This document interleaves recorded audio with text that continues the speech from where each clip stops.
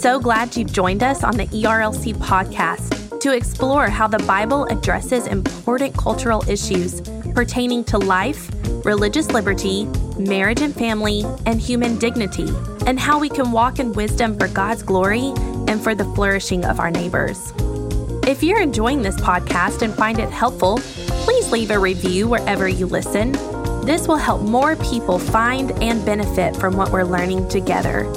We are grateful for the time you take to join us for these conversations.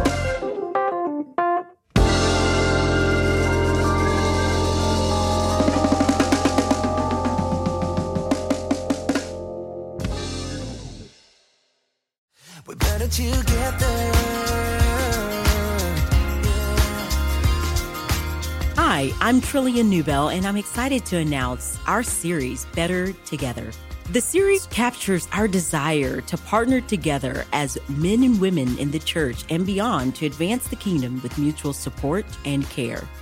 Better Together will address a wide range of topics from sexual abuse, leadership, women in work, women's ministry, and so much more. Our goal is to inform and equip listeners on matters most important to women in the areas of church, home, and work. Better together.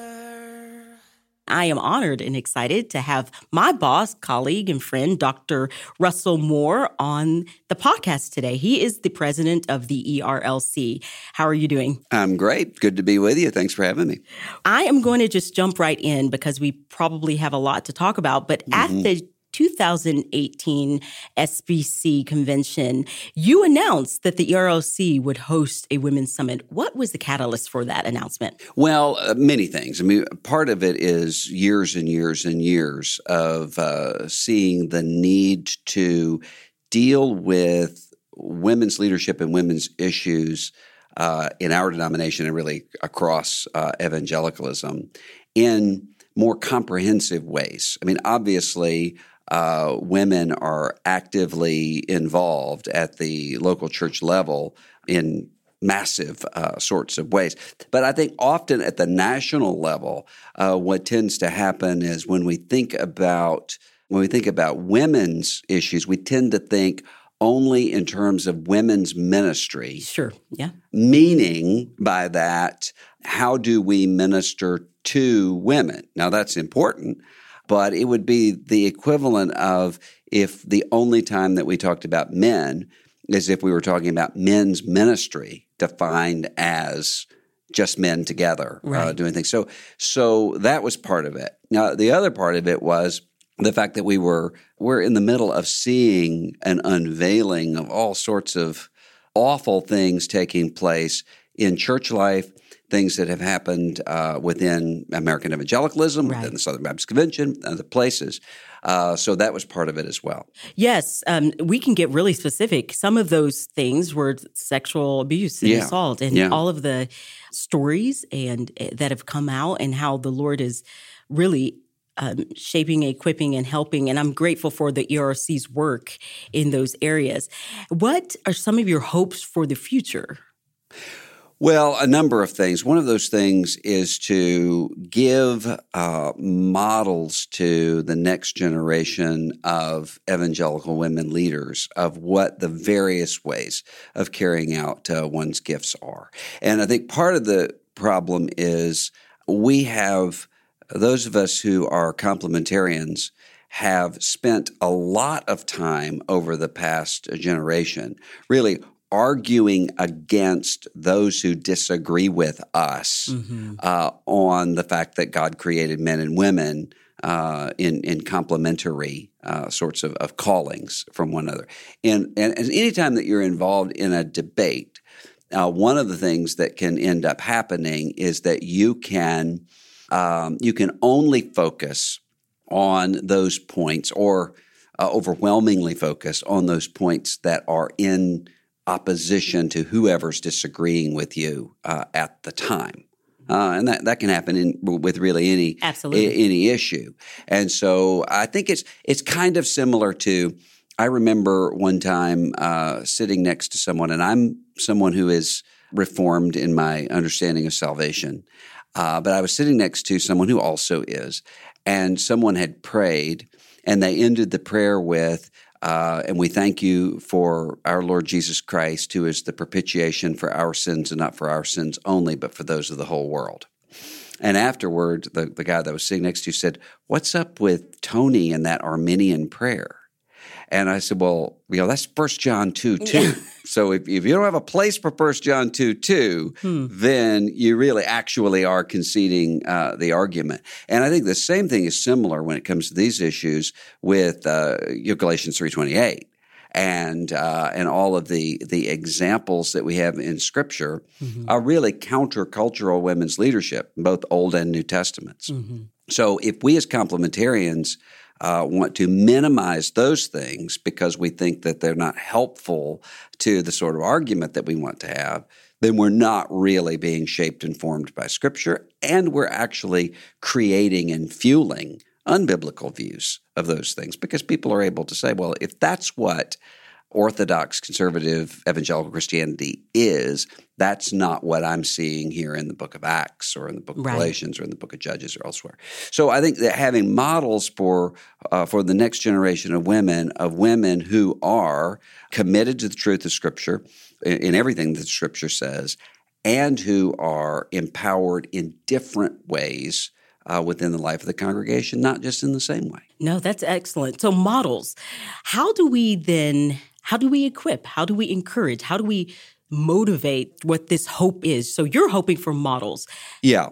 And I think one of the ways that some of the things are very simple things that could take place. I mean, for instance, I think, and we've really lost this across the board, but when I was a kid, one of the ways that I think the Lord used to call me into ministry was the fact that it was a custom in my congregation of a pastor when he's sort of going through what various things God might be doing in your life, to say maybe some of you God's calling to ministry, just to put that there.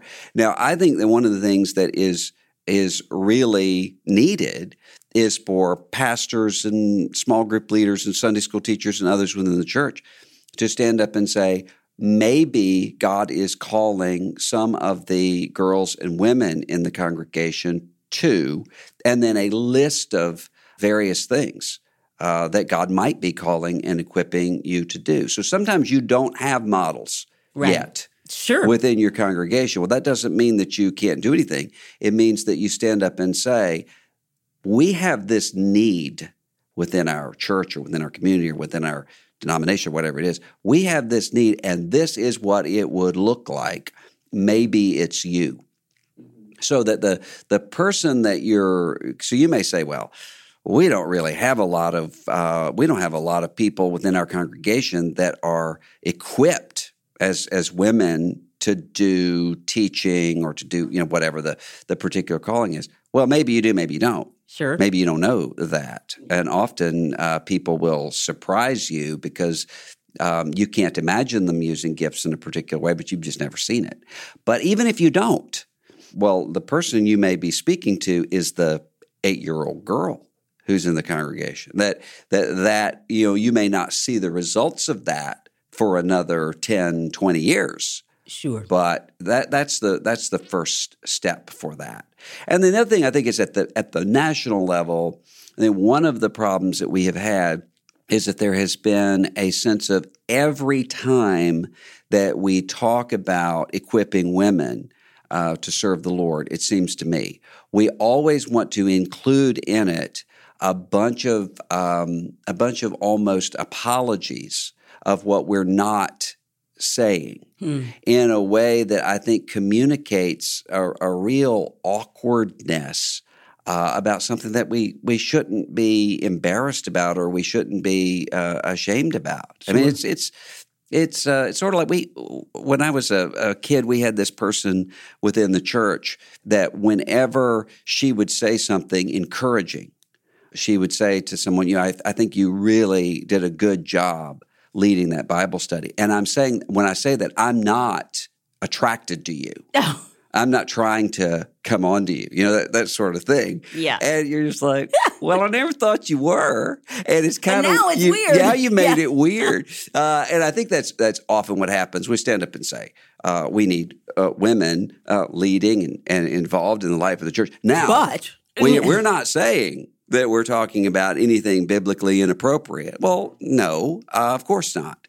So I think that's a change. Needs to be made. I'm glad that you brought that up because I wrote down here fear, abuse. I think that some of this tension that you have just mentioned is a fear a fear of either getting it wrong with the scriptures or being perceived as being, I guess, I'd say subtracting to the scriptures. Mm-hmm. And so why do you think that we have such a fear of equipping women, a fear of, I guess, helping them thrive in a way that is beyond the mother role? Let's just be real specific. I think that sometimes there is a fear there. What is that about? Well, I think that some of it is completely natural given the context. Okay. So we're living in a sort of culture that wants to say there really is no ultimate distinction between maleness and femaleness except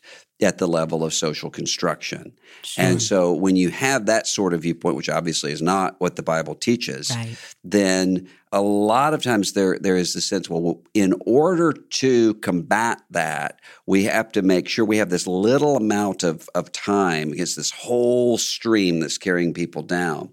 So if we're not constantly on guard, then we're going to be swept away with that. I understand that. I think there's a level of vigilance that is necessary to say we're the people who believe men and women are different in some ways and that those differences are good. And so we teach that and communicate that. The problem, though, comes, and this applies really to all sorts of things, is when we don't really realize, and I say this over and over and over again related to multiple issues because I think it's the primary problem that we have, is what C.S. Lewis said about not realizing that the devil sends errors not one by one but two by two on either side of what the truth is at any time. So if you're hyper-vigilant on the way one thing can be distorted, often what you end up with is completely being blind to the way it can be distorted in the other way,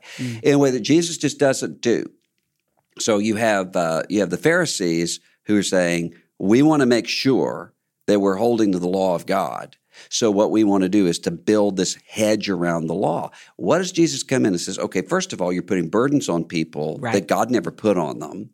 But secondly, he says the burdens that you're putting on are the part of the problem is you don't even believe what you say you believe. Now, I think we've seen that in the level of, I have had confrontations sometimes from women leaders who didn't think that I'm complementarian enough.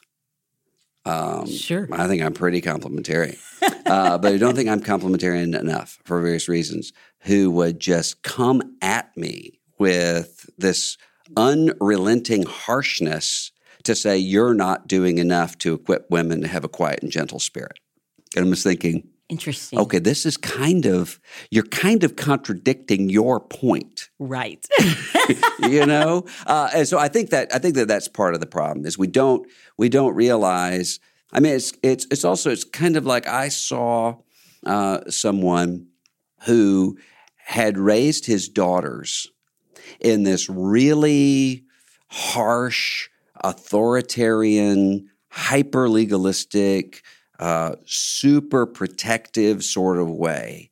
And what I saw at the sort of in the fullness of time is that he ended up with some of his daughters who were so just sort of broken-spirited. Yeah, you could just people who didn't want to look somebody in the eye. And then he had some of those daughters who were, completely lacking in any sort of self-control and almost— I was thinking rebelled. Yeah, just almost outrageously. Well, why?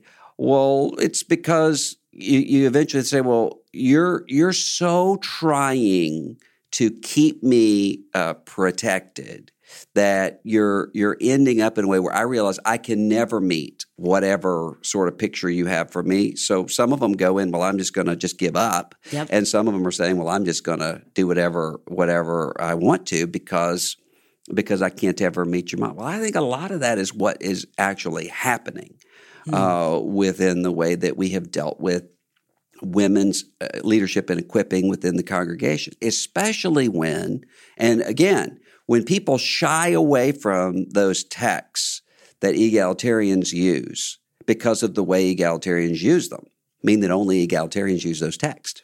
And if we think they're using them in the wrong way, then that means nobody's using those texts. So when you think about, for instance, what is actually being said when Paul says in Galatians 3:28 and 3:29, there's neither male nor female, you are all sons of God. And sometimes people will say, well, sons or daughters of God. Paul doesn't use that daughters language there for a very specific reason. Because if he had, then you would have had, the Jewish Christians would have been able to say, yeah, we're sons of God. We've got the inheritance. And you are daughters of God, your inheritance, you Gentiles, and that belongs to your husband, someone else. Or we men Christians, we not only have the relationship, we've got the inheritance. You women Christians have the relationship, but you don't have the inheritance. No, he came in and said, no, all of you have the identity and you have the inheritance. Right. And the inheritance isn't just a pile of stuff. The inheritance is a calling. You will rule and reign with me, Jesus says. And then models that within the congregation so that when Acts 2 quotes from Joel 2, it says, the Spirit's poured out on all flesh, on your sons and your daughters. Well, what that means is 1 Corinthians, talking about the need for every member in Ephesians 4 to be building up the body, applies not just to men, applies to women too. Now, we know that there are differences within some of those callings within the life of the church that are the differences between spiritual fathering and spiritual mothering. Sure. But it's not a difference of whether or not people are gifted or not. And I think when we spend so much time only emphasizing certain gift sets for women, yes, that some women are called to and equipped to, then what you do is you leave all of the women who are equipped in other ways to say either I'm not gifted or I'm not really a woman. No, you're exactly and right. Those aren't true. Just listening to you, my first thought was we need a re-education. We need to re-educate ourselves, the church and beyond, about men and women and the scriptures. And so my question would be, where do we begin?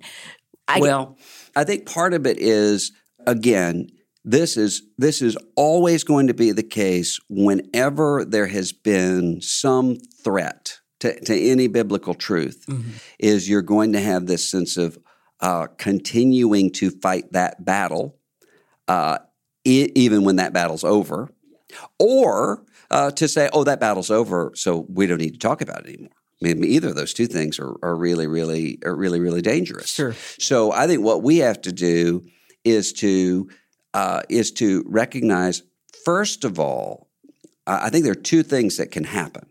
One of those is just to keep doing the same old thing in a way that is damaging. The other thing, though, I think would be to say, well, we've been through all of that.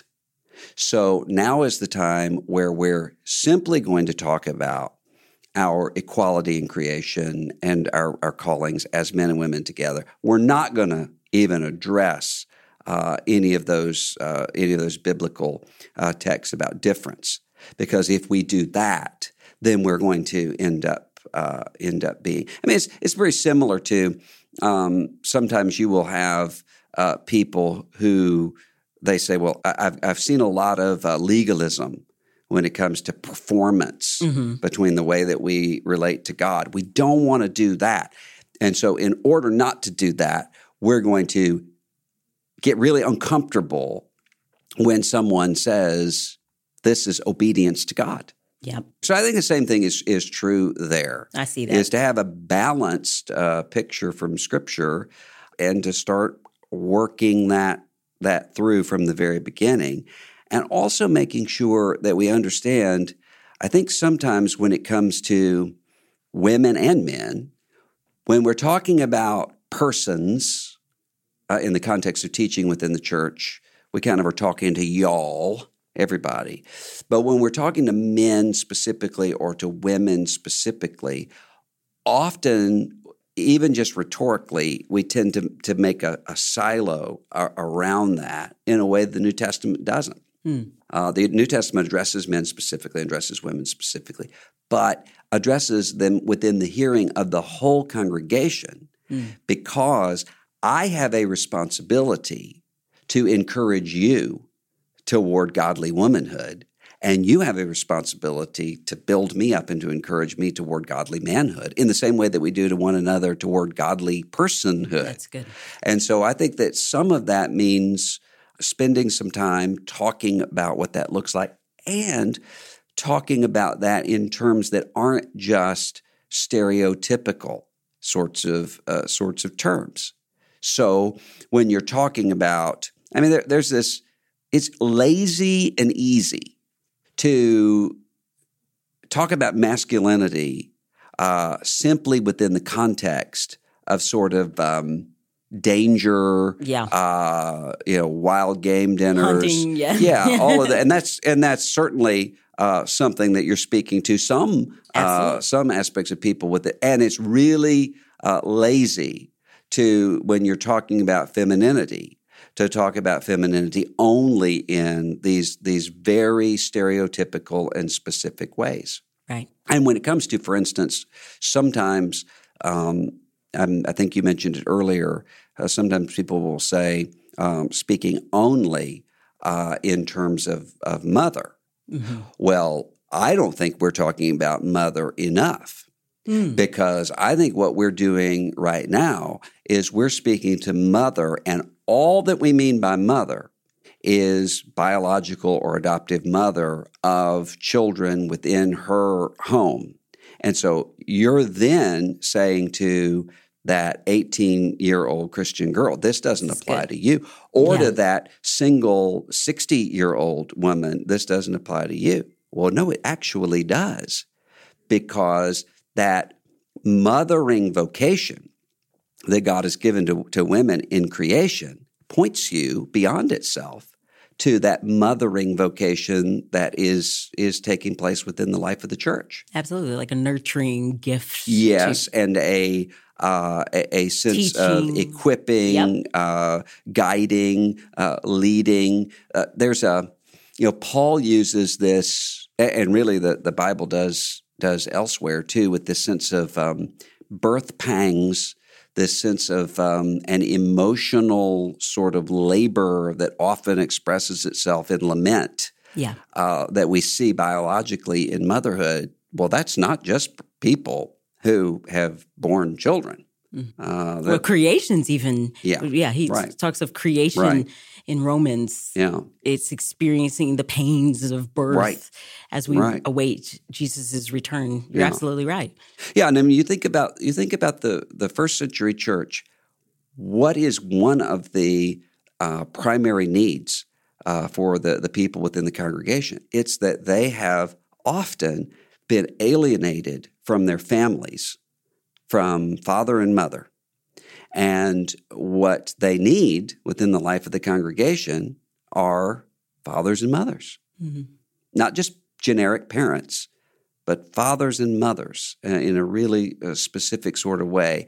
And I think sometimes we lose that. And so I wish that we could hear more Mother's Day sermons that aren't just Proverbs 31 directed toward those who have children in their homes, but the sort of Jesus from the cross saying to John, "Woman, behold your son, and son, behold your mother," because that's what's happened to us. Whether we have living mothers or whether we have mothers who, whatever their situation is, well, we have fathers and mothers within the congregation, and that's that's not just one thing any more than it is with our biological fathers and mothers. That's a really complex sort of calling and role. Absolutely. And you started this by talking about how you and I, for example, should encourage towards godliness. Yeah. So there is a sense of together, family. So how do we, thinking about all of the different topics and issues and things that we see in our culture and in the church, how do we work together to help with what you've been talking about, from equipping to, it sounds like a lot of it is sound doctrine, to understanding the scriptures. And how do we work together as men and women, both culturally and in the local church, to advance this vision and the hope that you see? Well, one of those things is to say, people who are in leadership in a local church, to sit down and to say, let's think through together what the scripture actually teaches about this. Now, one of the things that I've noticed is I've been in congregations where women are doing a lot, but they're doing a lot at the subterranean level of the congregation, and there's not much that is happening within the actual gathered worship service that would signal to people that that's taking place. So I've been in a congregation where, for instance, only men are taking up the offering, only men are serving as ushers, only men are serving as worship leaders or whatever. Well, if you've got a congregation that says, this is our conviction that the Bible teaches this, well, yeah, I don't want anybody to go against conscience, but that's often not the case.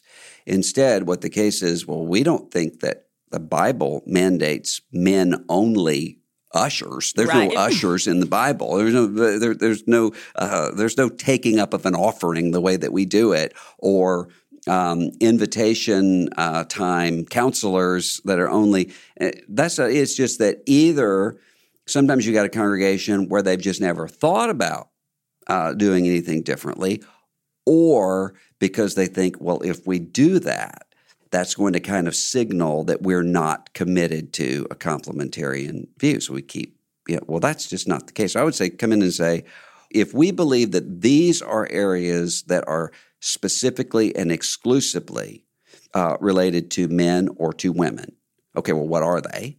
There's not going to be a lot of things.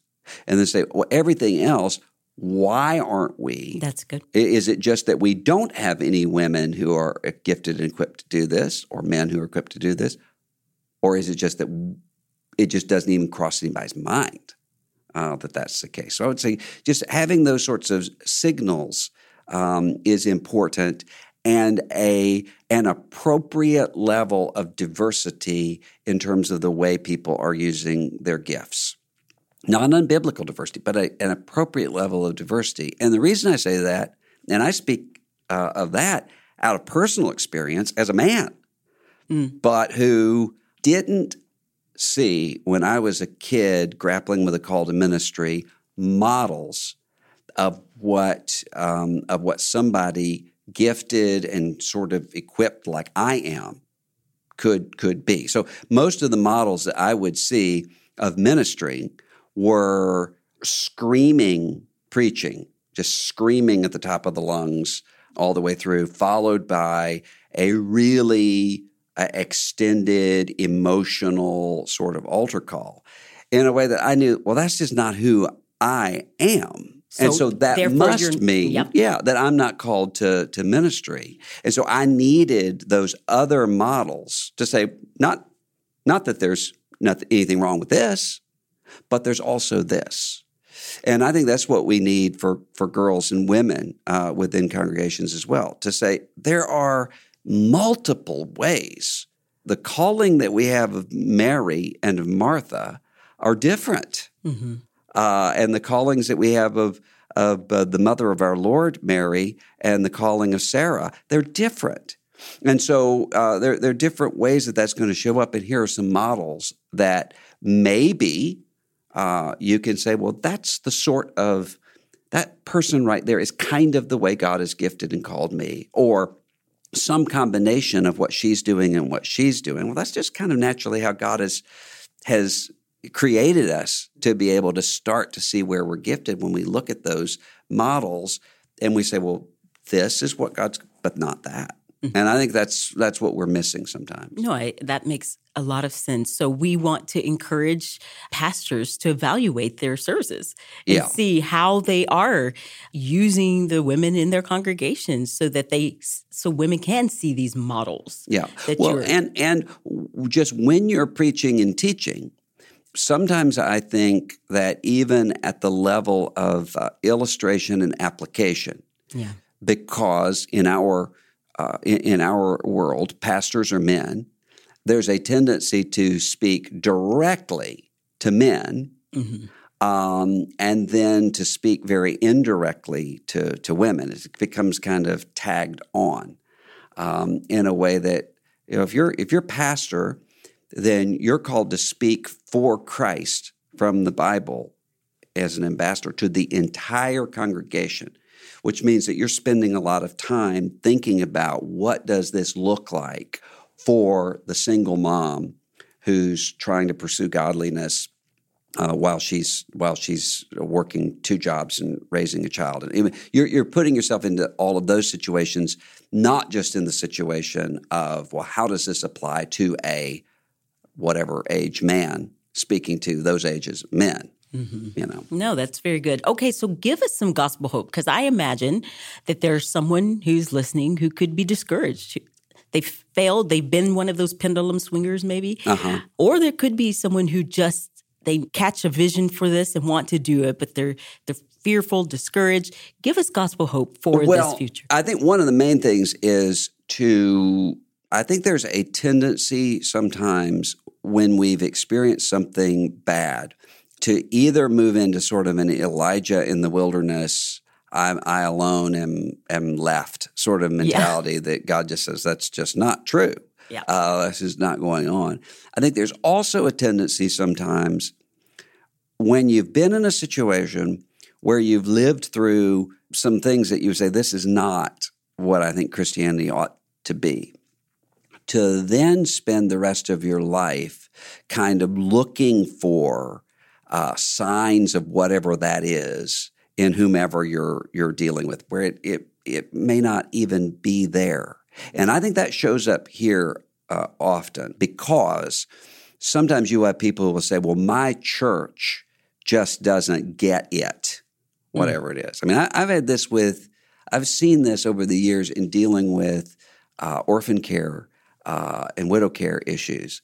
I would be at a conference somewhere, and somebody would come up and say, our pastor, what do we do? Because our pastor just doesn't get it. And then they're just, sort of bemoan their pastor, in various ways. And what I've noticed is that in many of those cases, 5 years later, that church and that pastor are models of doing that. It wasn't that the pastor was hostile. The pastor just didn't. The pastor, like everyone else, is growing along with everyone else.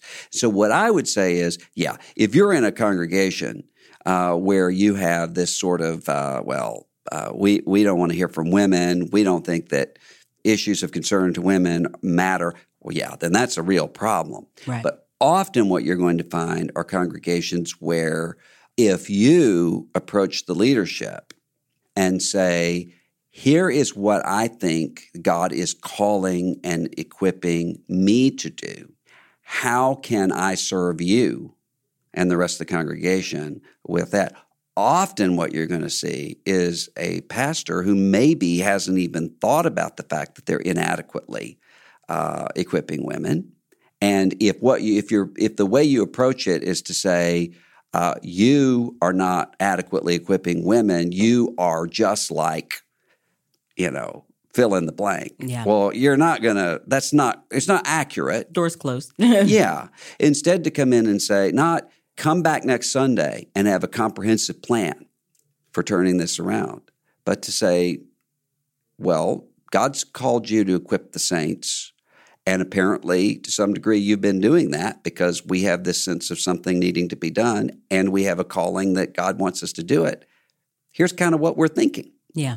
And then I think that often will bear a lot of fruit. And I think, too, just look around and see what God is doing I mean, I remember a time when if you were thinking about women in leadership in evangelicalism, you were thinking largely, some exceptions, some major exceptions, but you're thinking largely about either sort of egalitarian evangelical feminists or people who are going to be speaking only to a very narrow range of issues. Now you look around and you see God is raising up and equipping at the local church level, names that other people might know, at the national level, names people do know, people who their primary giftedness is not that they're women. No. Yeah. It's that they're wise, faithful, effective teachers, missionaries, whatever the category is. Well, that's those people are always there. Right. Probably. They just weren't recognized or seen. Well, right now, that is increasingly visible.